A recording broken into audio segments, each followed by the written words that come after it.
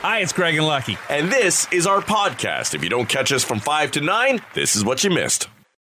Do you think and feel younger than you are? There was some research done into this. About 1,500 people were asked, and almost all said that we tend to think and feel we're younger than we are.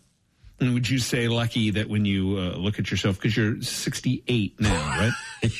So, no, in your 40s, do you feel like you're 5 years younger, 6, 10, 12? Boy, I'm mid-40s, so I would say probably, I feel like I'm like 10 years younger. All right. Depends on the day or time of day. Right. I will say, because there are times, early morning when you're trying to rock yourself out of bed because you can't quite lift it up anymore. The abs don't seem to work the same, or at least I don't see them as easily. This is interesting. I think the years stretch as we age. So, for example, if you're in your 30s, in your mind, you're about 24. Now, if you're in your 40s, you think you're in your early 30s. So that's like 30 to 24 is 6 years. You get into your 40s, and now it's like you've added like a decade. So you think and then in your 50s, you feel more like you're in your late 30s. So you're adding like 12 to 13 on top of it. Wow. And I think probably part of that reason is if you're 30, saying you feel 24 is a good middle ground. Because if you start saying, I still feel like I'm 16, then it just seems like you're immature. Yes. Whereas, I think in the wheelhouse of life, being in your 30s, and maybe this is why people in their 50s say, your 30s seem to be kind of your best decade from health standards and just being able to bounce back from things and being able to eat whatever you want. From your own self-being, it's a kind of a great decade to live through. There's a bunch of other reasons why I certainly wouldn't want to be back in my 30s now when it comes to child rearing and, all of that. I'm very happy to be, I am so grateful to be out of that realm. Right. That part of my life is over, and I don't wax nostalgically for it at all. But I can see it once you're into your 50s, thinking, I kind of feel like I'm 37. 38. I mean, I don't. I was going to say, is that how you're feeling? No, I'm 56. I feel like I'm 76. Well, after watching the Chris Rock stand-up special on Netflix, I caught it yesterday. And, it's fine. I do remember laughing a lot more at some of his earlier stuff. And, listen, he's not a spring chicken anymore. He's been at it a long time. And maybe much like a musician, after a while, you just can't write the hits you once did. Right. It's fine. It's funny. He's very smart. He's very quick. And there's a thing he does with his stand-up that I find is so kind of different and unique from others, in that he will repeat himself over and over again. Like he'll say, so the guy said in the store, you got to do something. He said to me, I got to do, and he'll say that, and he'll say that, and he'll say that. And I always find his delivery is very interesting, because then that helps lead to the punchline. Well, even when he messed up his joke, he went back and kind of did the joke again. Yeah. But all worked it right in. Yeah, he's very talented. He's been at it a very long time. And, he said his piece. And I think after watching it, what he did was he just simply slapped Will Smith right back in the face with his words. Yeah. I said it yesterday. I thought the timing seemed a bit interesting. Like it had been past its best before date. You wait a year for it. But I guess the Oscars are this weekend. It's good timing. More top of mind again. If you find yourself going to catch a flick in the movie theater, maybe you're one who likes to go see the Oscar-nominated movies before the awards, well, Popular Science figured out the absolute best place to sit in a movie theater. And not surprisingly, you want to be in the middle of the row, so you're lined up with the center of the screen. And you want to be 2/3 of the way back, because that's where the audio engineers have generally sit to test the best sound. Gotcha. Yeah, I mean, that seems like it would be the smart place to watch. It's basically dead center of the theater, right? And now I thought this was interesting. If you can't get those seats dead center and 2/3 back, then you should sit closer to the screen rather than farther back.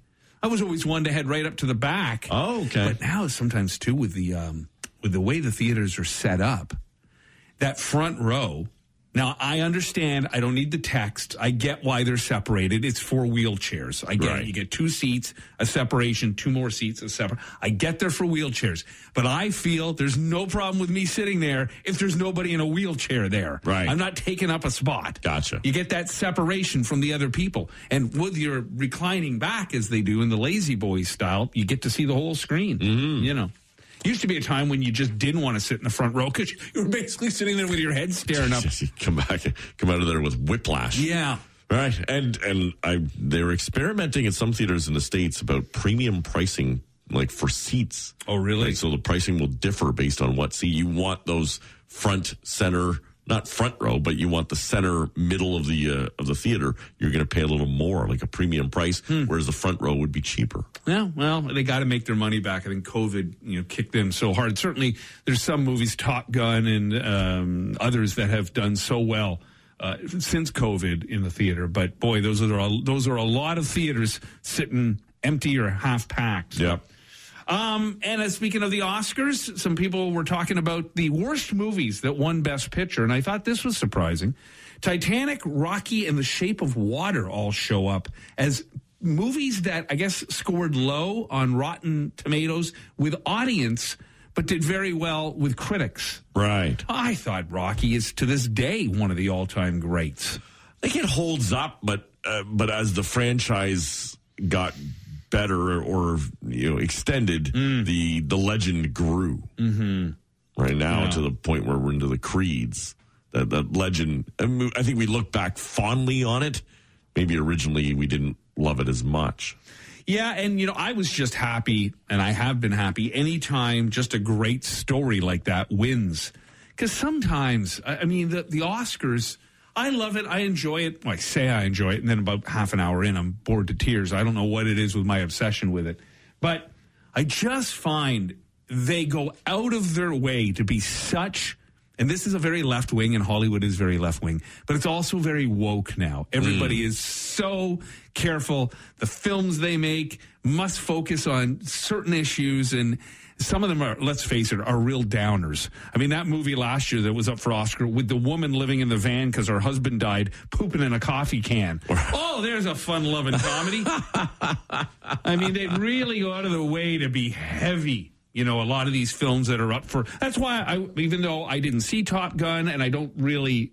It's not something I'm all that interested in, I would love to see it win Best Picture. Right. Just because it did so well at the box office, and it's just a great movie. I was going to say, it was a great movie. Yeah. It was as it goes for a movie experience. Yeah. It was a good one. Yeah, no, for sure. Instead, it's going to be some guy driving a lawn tractor across middle America to find that son of his he gave up at birth. Keanu Reeves has it all. He really does. And scientists have now given him an honor. They have named a fungus-killing bacteria after him. It was discovered last month in Germany, and they named it Keanu Reeves. Actually, they named it Keanomycins. Okay. Because this fungus-killing bacteria kills so efficiently that we named it after him because he, too, is extremely deadly in his roles. Wow. Yeah. And he was asked on Reddit, on that Ask Me Anything forum, on Saturday, Keanu was asked about it, and he seems to be pretty cool with it all. He says they should have named it John Wick, but that's pretty cool and surreal. But thanks, science people. Good luck, and thanks for helping us. They didn't name it Ted from Bill and Ted? No. Or Johnny Utah? And somewhere, Alex Winter has got another reason to hate Keanu Reeves. He really gets it all. And a bacteria. Anyhow, good on him. Keanu Reeves, he deserves all he gets. He's just a solid dude. So we got a beat yet on this guy in Oshawa on top of the car, naked? Have we figured out? No. In fact, the pictures that I've seen posted of him are the people posting it are the suspects I would have thought on top of the car to begin with. Now, it looks like he's on the main drag there of downtown Oshawa. Yeah, it looks like he's right on either Simcoe or King. Yeah, I think it's Simcoe. Do we know how far he made it? I don't know. I don't know how long he was, not only like riding the top of a car, but naked riding the top of a car. And I mean, it was pleasant enough yesterday, but I'm assuming the video was shot yesterday. Right. But not quite warm enough yet to be Going naked. No, there's no time that's warm enough to be going naked. And like bare naked. Yeah, bare, and in an odd position. Well, because he bent over riding the top of a car like a snowboard. Yeah, very strange. There's so much to unpack. Yeah. Why? Mm-hmm. What else was involved? Was this a dare? Was this drugs? Was this his car? Did someone steal everything from him? It had to be a dare of some sort. Yeah. And you wonder where that conversation started. In some driveway somewhere, one person says to another, I got an idea. Right. You get naked, hop on top of my car, and we'll drive around downtown. And the other person says, all right, I'm in. Now he's stripping down. He's getting ready. The other person is sitting waiting in the car. Right. And at some point, he doesn't think to himself, this makes no sense. Or this is going to end very badly. Yeah. And very dangerous. Say they had to have hammered on the brakes. Yeah. He would have been gone. Anyhow, listen, whatever floats your boat. Whatever turns you on, pal. This has to be in Oshawa as well. Where else, right? Where else? I believe it was Doug Elliott. That's your afternoon delight right there. Scientists in South Africa discovered that at night, dung beetles seem to be able to roll balls of dung in straight lines guided by the Milky Way. Oh. Well, it's in their name, dung. You think they would be doing something with the dung. I have a feeling that the surprising part isn't that they're rolling dung. It's that they're doing it in line with the Milky Way. But do a straight line, them dung beetles. Yeah. They never got the credit they deserved. Look at the dung I've rolled. That's right. Not anyone can do this. That's right. Originally, it was John Paul, George, Ringo, and Dung. But they kicked him out of the band. He was getting too many of the ladies. Right. A full day on Saturn is just 10 hours, 33 minutes, and 38 seconds long. And even that seems probably too much to be on Saturn. Like, oh, man. Is it Friday yet? Yeah. Sort of Wendy's here. There's an annual marathon in Wales where people compete against horses. A person has won 2 times against the horses. Really? Yeah. They started the race in 1980, but it was not until 04 and 07 that somebody outran the horse. How do you beat a horse? They got to be on roids. There's got to be something going on. Or the horse is missing a leg or something. It's like it's carrying people. Yeah, that's right. The horse is towing. Yeah, that's right. When you go horseback riding, it's one of those ancient old ones that can barely stand up. WD-40 got its name because it took the inventors 40 tries to get the formula right. Oh, I always thought it was some sort of like a military experiment or something they were trying to develop. For water displacement, and it went wrong, but they realized they had a really good lubricant in the whole thing. It's a lubricant, you say? It is. Well, but it's also a smell that sticks around. Like when you spray WD-40, it's very clear that you've done that. I use it as a coating on my pans when I'm cooking. Yeah. Everything just slides right off. That explains a lot. Yeah. The biggest moneymaker for gambling in Vegas is the slot machines. 3/4 of their revenue comes from just the slots. Really? Yeah.